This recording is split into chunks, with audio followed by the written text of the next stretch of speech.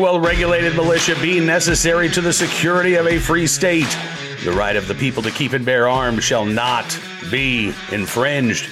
Welcome to another edition of Bearing Arms, Cam and Company. My name is Cam Edwards. I'm glad you're with us on the program today. We're going to be spending some time with Jim Wallace of the Gun Owners Action League up in Massachusetts. Jim has written a fantastic piece about the Second Amendment not being a second-class right, which unfortunately is not the case in Massachusetts. But what would it look like if the right to keep and bear arms actually were as sacrosanct as our freedom of speech, our ability to worship as we choose, our freedom to be secure in our persons and our property?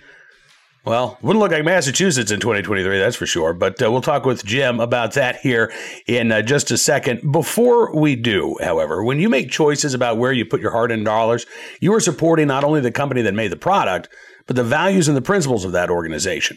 It's easier to flip a switch against a company when they blatantly conflict with your values. Just look what's happened to Bud Light and Nike recently, for that matter. But do you make an effort to do business with the companies that support what you believe when you can? Well, do yourself a favor. Give Defender Ammunition Company a shot. These guys are veteran-owned and operated, and every person on their staff is military-connected. They are huge supporters of the military community, backing causes that are actually making a difference in the lives of those that served. In fact, the profits from all of their logoed gear goes directly to the charities that they back. And this company is one to support. Their ammo's top-notch. Their customer service is great. What other shipping department writes handwritten thank you notes to their customers? Give these guys a try. They've thrown us a promo code to use to the end of the month. And that code is Bearing Arms, BEARINGARMS, Bearing Arms, good for 5% off your order. Trust me, once you give these guys a try, you'll not be going anywhere else. Check them out at defenderammunition.com. All right, now let's turn our attention to our conversation with Mr. Jim Wallace of the Gun Owners Action League. And again, what would it look like if blue states around the country finally, belatedly, even half-heartedly, started treating our right to keep and bear arms as if it were the real fundamental right that it is? Take a look and a listen. Big Jim Wallace, how you doing, sir? It's good talking with you today. Welcome back to the Second Amendment battleground states, where it all started with a musket and it's going to end with an AR, I think. That's right. The second-class Second Amendment battleground state. Yes. And you know, this phrase, the Second Amendment is not a second-class right. I mean, we've heard this from Supreme Court Justice Clarence Thomas, but, this is something that gun owners have been saying for a long time. And here we are, Jim, what now, getting pretty darn close to a year since the Bruin decision. Yeah. Which struck down the May issue statutes. Clearly, that wasn't the end all be all. But, I think it's fair to say that the Second Amendment is still being treated as a second class right, certainly in the state of Massachusetts and a lot of other blue states as well. Yeah. Well, we talked about this several times over the years that, ever since I've been in this position, which is 21 years now. But I never used the term gun rights, never have. I hate that term with a passion, because it's not, the guns don't have the rights, the people do. It's a civil right. It's an inalienable right, but ask somebody what that means these days. They don't study basic civics, so forget it. So it's a brand new concept to most of the country that the Second Amendment is actually a civil right. And they're not used to dealing with that. And that's why, part of the reason why it set off these blue states, the 5 or 6 that just wanted to cling to their anti-Second Amendment civil rights, mindset. It's a sentiment of tantrums. And I've said it before, they literally sounded like Governor Wallace of Alabama after Brown v. Board of Education. That's the way they acted. If they could have, they would have stood in front of every retailer out there and blocked access. But, they were probably scared to do that. But, so it's really interesting. Now, currently we have the legislature, through the Judiciary Committee in the House, is doing what they call a top-down review of the gun laws. And they are holding listening sessions around the state. Matter of fact, there's one tonight way out in Greenfield, which is the Pioneer Valley, one step, from the Berkshires. But, and this one, and they have different subject matters. Like this one's going to be about hunting and retailers. There was one about suicides. There was one about domestic violence, so they're trying to hit all the keynotes. But the interesting thing is, the first conversation we had was, okay, so if this is a top-down review, what are you willing to repeal, or are you willing to repeal, or is this trying to make bad gun laws a little better to understand? Mm-hmm. Because even the attorney working for the chairman, her name is Alex, and we met with him, and she goes, Jim, I've been trying to figure out these laws for 2 months. And I said, hey, we've been trying to do it for 25 years. So good luck, And she was just like, oh my God, I can't get through this. And I said, don't try. You're just going to hurt yourself trying. So, and, most people don't probably realize outside of the state, there's a retired police chief who writes the reference book for the gun laws in Massachusetts, and it's over 400 pages long. So there's no way the average citizen could comply, period. Yeah. As much as they want to, they're going to violate something somewhere. So our message now has to be, and this should be across the country, whatever you do to us, you must then do to every other civil right. And last night I was talking to somebody, I said, okay, for instance, if a drunk driving conviction rises to the level of negating a civil right, then it must negate all civil rights. You can't pick and choose. And even though I can't name the case, I'm pretty sure there was a Supreme Court case about that years ago, where they couldn't pick and choose which rights to restore and which rights to revoke. So that means that you would lose your right to vote. You would lose your right to free assembly, all of them, right? Because it's not a second-class right. Mm-hmm. Whatever you do to us, you have to do to everybody else. And wow, does that set them off? Because they are just not used to that concept, Yeah, well, and look, I mean, there are in states like Massachusetts, I personally don't consider healthcare to be a right. I consider that to be a service. I would like it to be affordable. As the wife or the spouse of somebody with a terminal illness, I'm all in favor of healthcare reform, but I have a hard time viewing things like healthcare as a right. Do you remember John Edwards, the former presidential candidate way back when? I remember he sat down for an interview, and I think it might have been with HBO, and they were just like doing like rapid fire questions, like, is it a right? It was, college. Yeah, it's a right. Healthcare. Yeah, it's a right. Job. Oh, absolutely right. Keep and bear arms. Yeah. I don't know about that one. Now, he hesitated on that one, right? But that's exactly what you're talking about. If you believe that healthcare is a right, if you believe that universal pre-K is a right, if you believe that access to a college education is a right, I'm not going to disabuse you of that in this conversation, but what happens, as you say, what happens if you then lose your right to keep and bear arms? Should you lose your access to college? Should you lose your Fourth Amendment right to be securing your person and property? That's what we talk about. We're talking about putting the Second Amendment on a level playing field with all of these other rights. And you're right, it does piss them off, Jim, because frankly, they continue to refuse to recognize that we are talking about an individual right exercised by 100 million plus Americans each and every day across this country. Well, there's a bill that's actually moving pretty fast in Mass to restore voting rights to all prisoners currently in prisons or jail in Massachusetts. So what does that mean? Are you going to restore their second too? Because they're in prison. And the reason was because they feel they're being disenfranchised just because they're in prison. Well, yeah, that's the whole idea of being in prison, But the interesting thing, Cam, not to get onto the healthcare kick, but I always find this a little fun, is when I get to speak at universities, this will kind of come up usually when, what's a right, what's not a right. And the easy kind of phrase I use, or the term I use, is other than trial by jury, no civil right can depend upon the actions of others.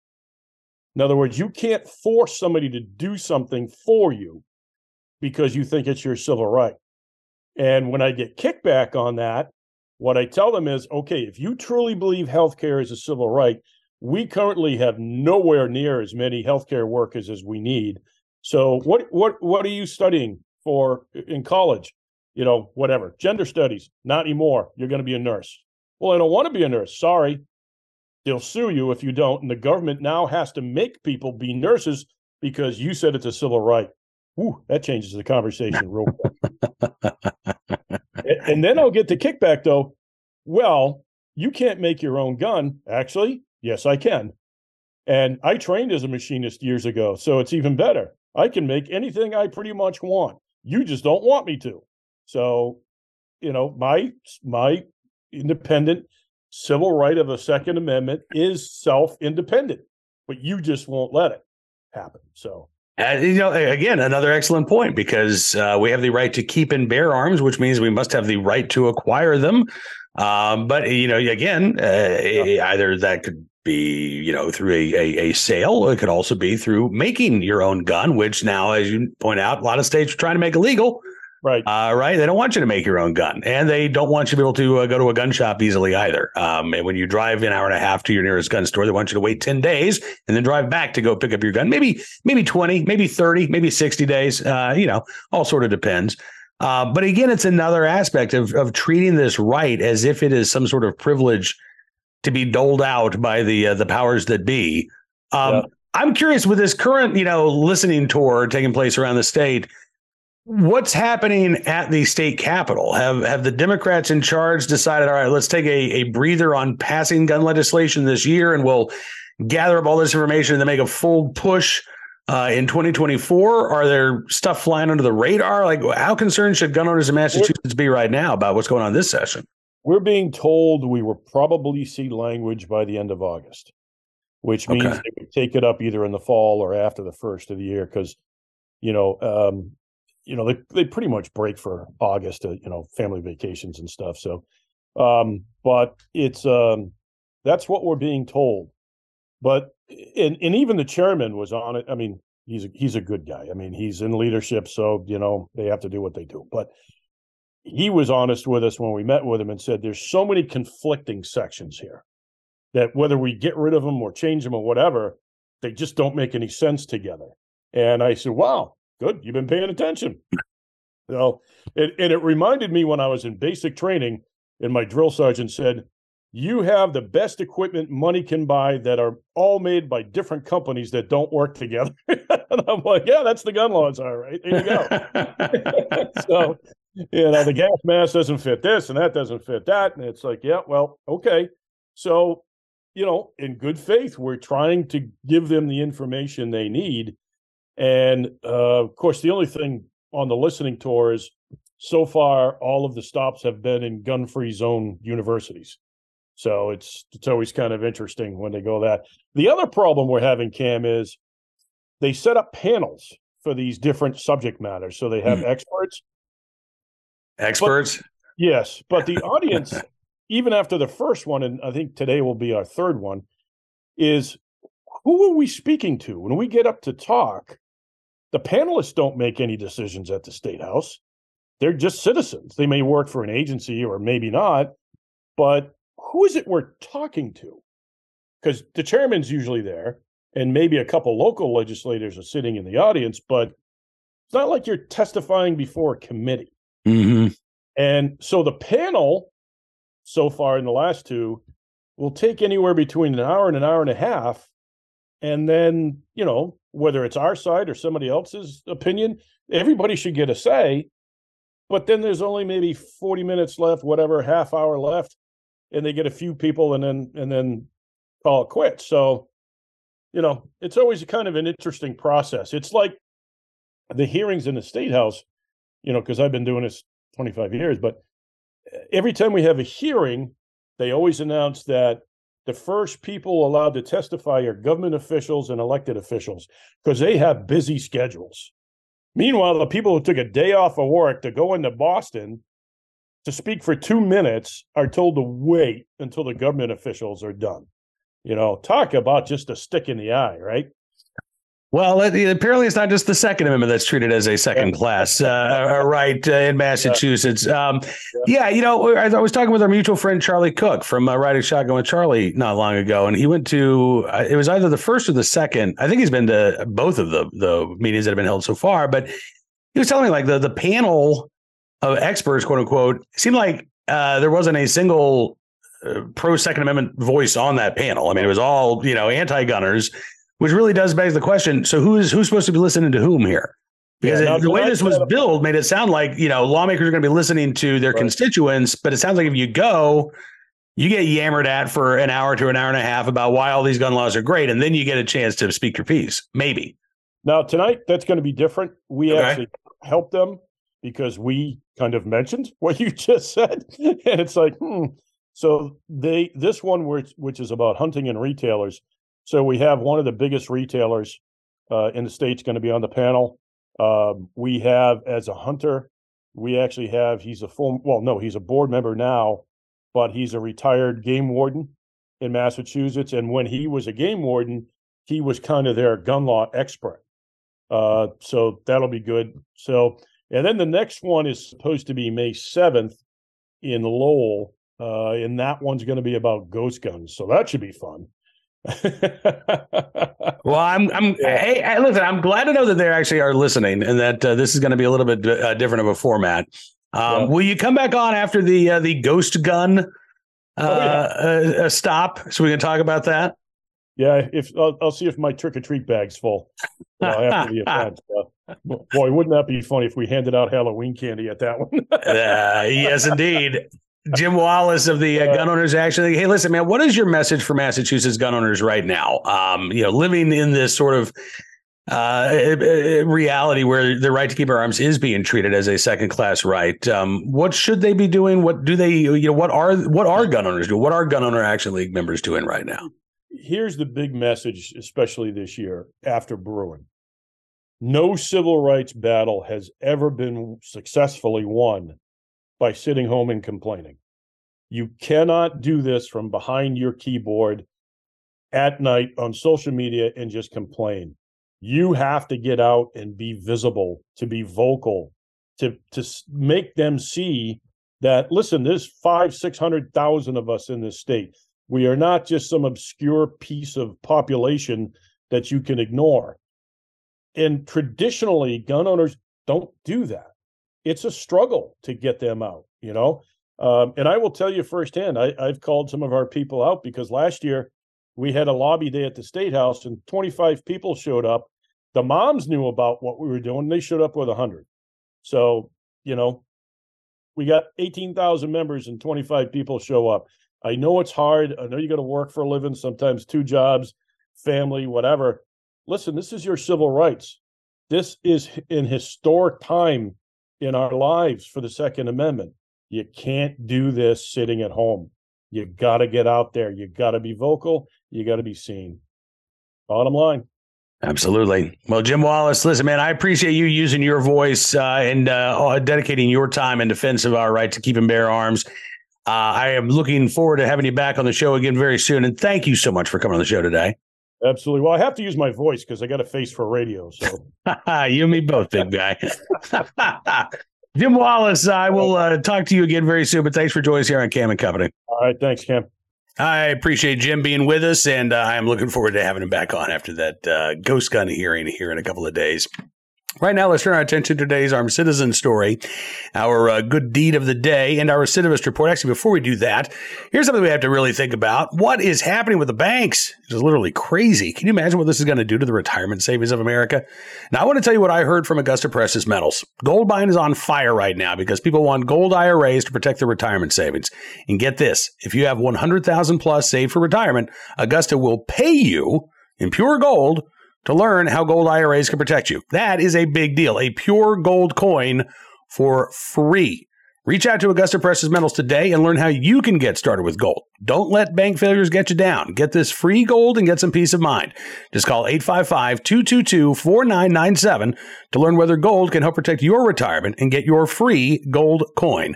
That's Augusta Precious Metals at 855-222-4997. Again, 855-222-4997. 4997. All right, now let's turn our attention to today's Armed Citizen story, our good deed of the day, and our recidivist report. We'll start there with a story out of WUSA in Washington, D.C., talking about a neighborhood living in fear of a sex offender who has been repeatedly released from jail after arrest. As they note, sex crimes charged as misdemeanors often prevent judges from detaining offenders, leading to more victims. This is something that, D.C. officials are well aware of, and yet they have done nothing to change the untenable status quo. So you've got this guy who's been arrested, again, multiple times over the past couple of years. Most recently, back on April 13th, 54-year-old Derek Jones back in handcuffs after the Metropolitan Police accused him of sexually abusing a 5-year-old girl by allegedly exposing himself and fondling himself in front of her in the Mount Pleasant neighborhood. Judy Clayton is one of Jones's neighbors and is a part of a group of neighbors that's been reporting on Jones for about 3.5 years.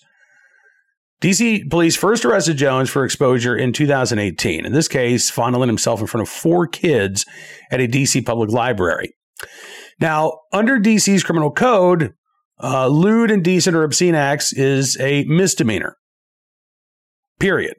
There's no felony version of that. If you're whipping it out and exposing yourself in front of kids at a public library, that's always going to be classified as a misdemeanor. And that was the case for Jones. D.C. Criminal Code also prohibits judges from detaining defendants on misdemeanor charges. So, Jones was released after he was arrested, and then he didn't show up for his court date.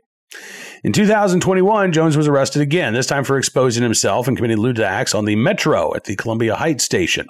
A judge found Jones guilty, according to WUSA, but suspended his 30-day prison sentence and put him on supervised probation instead. Yeah.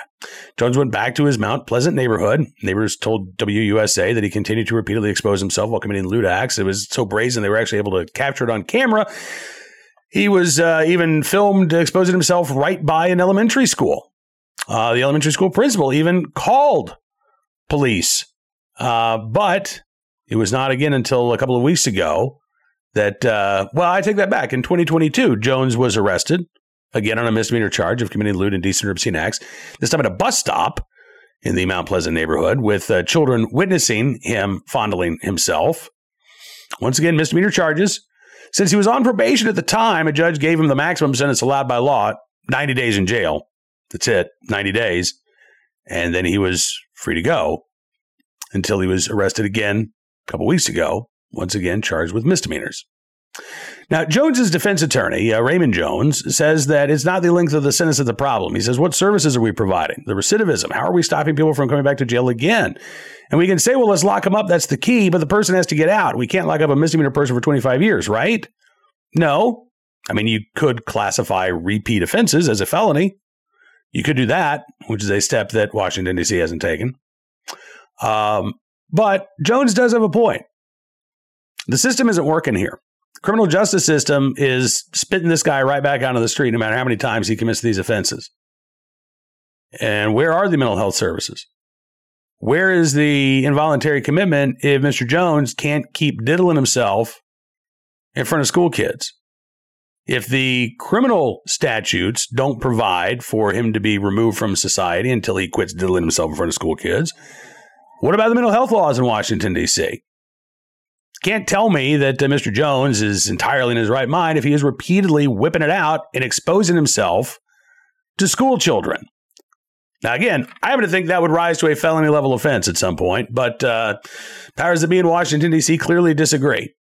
Nor are they interested in improving their mental health access so that individuals who are troubled can get the help that they need and perhaps even the confinement that they need in order to protect the broader public at large. Nope. Instead, they're too busy trying to criminalize the right to keep and bear arms, going after legal gun owners, doing everything that they can to cut down on the right of self-defense, while repeat offenders like Mr. Jones get a slap on the wrist or a spank on the monkey, I suppose, and are sent on their merry way. Today's Armed Citizen story from San Francisco, of all places, where prosecutors have said that a security guard who shot and killed a man at a Walgreens was acting in self-defense and will not face murder charges. This after the security guard was arrested. But now Michael Earl Wayne Anthony has been released from jail, a free man, and will not be facing any charges in connection with that shooting. According to prosecutors who released a statement, the evidence clearly shows that the suspect believed the suspect. I think we call him a victim now since they've decided not to charge him, but they call him a suspect. The suspect believed that he was in mortal danger and acted in self-defense.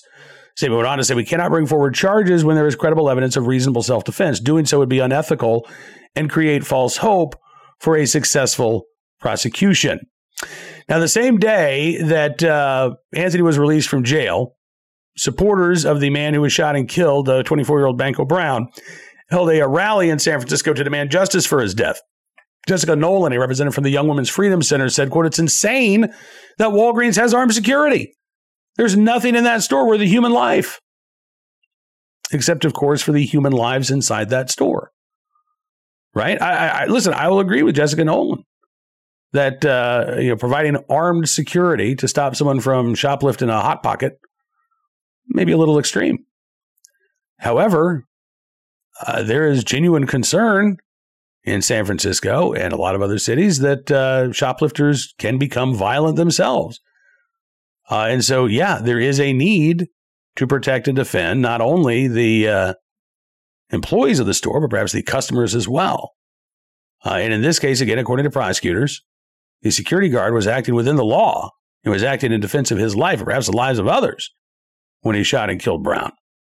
We'll see if we can find more details on this case and bring them to you. But today's good deed of the day, we got plenty of information about that. Memphis, Tennessee, right place, right time for some Memphis light and gas water workers who helped save a truck driver's life. This apparently was last month at some point. Truck driver had gone onto a job site and asked the 7-person crew if he could get around the construction zone because the road was blocked. David Hinchy, who is the crew leader, saw something unusual. He said, "I noticed the driver easing forward." He said he eased right into one of our poles. So I ran around the truck and I jumped up on the side. He was slumped towards the middle of the seat and I could see that he was struggling to breathe. Hinchy then yelled for a lineman to help the driver. He called the dispatcher for an ambulance. The crewman who helped told Hinchy that he believed the truck driver didn't have a pulse. So the crewman performed CPR on this truck driver for 17 minutes until emergency crews arrived. Again, 17 minutes for a call about somebody not breathing. It's not just the police who are, minutes away when seconds count. And that's no fault of police, no fault of the EMS workers. I'm sure they got there as fast as they could. But, staffing problems for first responders, a huge issue right now. And even if you have a emergency, that doesn't mean that emergency crews are going to be able to get to you quickly. Thankfully, in this case, the linemen knew CPR, were able to respond. They performed CPR and, again, assisted this gentleman breathing for 17 minutes until paramedics arrived. Hinchy said paramedics told us if it weren't for what we had done for him, the driver probably wouldn't be here. This all boils down to training from working at MLGW. We're trained on how to react in an emergency like this. So in addition to Hinchy, Shadburn Old III, Daniel Reed, Thomas Malone, Cade Shackelford, Justin McCarter, and Zachary Doty, all in the right place at the right time, willing and able to do the right thing to save the life of another. And we thank you for your very, very good deed. Now, that is all the time we've got for you in this edition of Bearing Arms Cam & Company. I want to thank you, as always, for being a part of the program, and I'm looking forward to being back with you tomorrow for a Hump Day Wednesday edition. Do check out BearingArms.com throughout the day. That we've got you covered on all of the major Second Amendment news and issues of the day, including an appeal to the Supreme Court to weigh in on a gun ban in Illinois, not the statewide ban, but a gun ban case. More armed citizen stories, the latest legislative updates, good and bad from across the nation. It's all waiting for you there at BearingArms.com. And if you like what you see, I'd encourage you to become a VIP member. Not only will you get the warm, fuzzy feeling of knowing that you are supporting the independent pro-Second Amendment journalism that we're doing at Bearing Arms, but we're going to give you exclusive content, news stories, analysis you won't find anywhere else, because your support really does matter. And it truly makes a difference. So thank you again. Just go to BearingArms.com/subscribe. Use the promo code GUNRIGHTS. You get a significant savings on your VIP membership. And again, thank you for your support. We'll see you back here tomorrow. Until then, be well, be safe, and be free.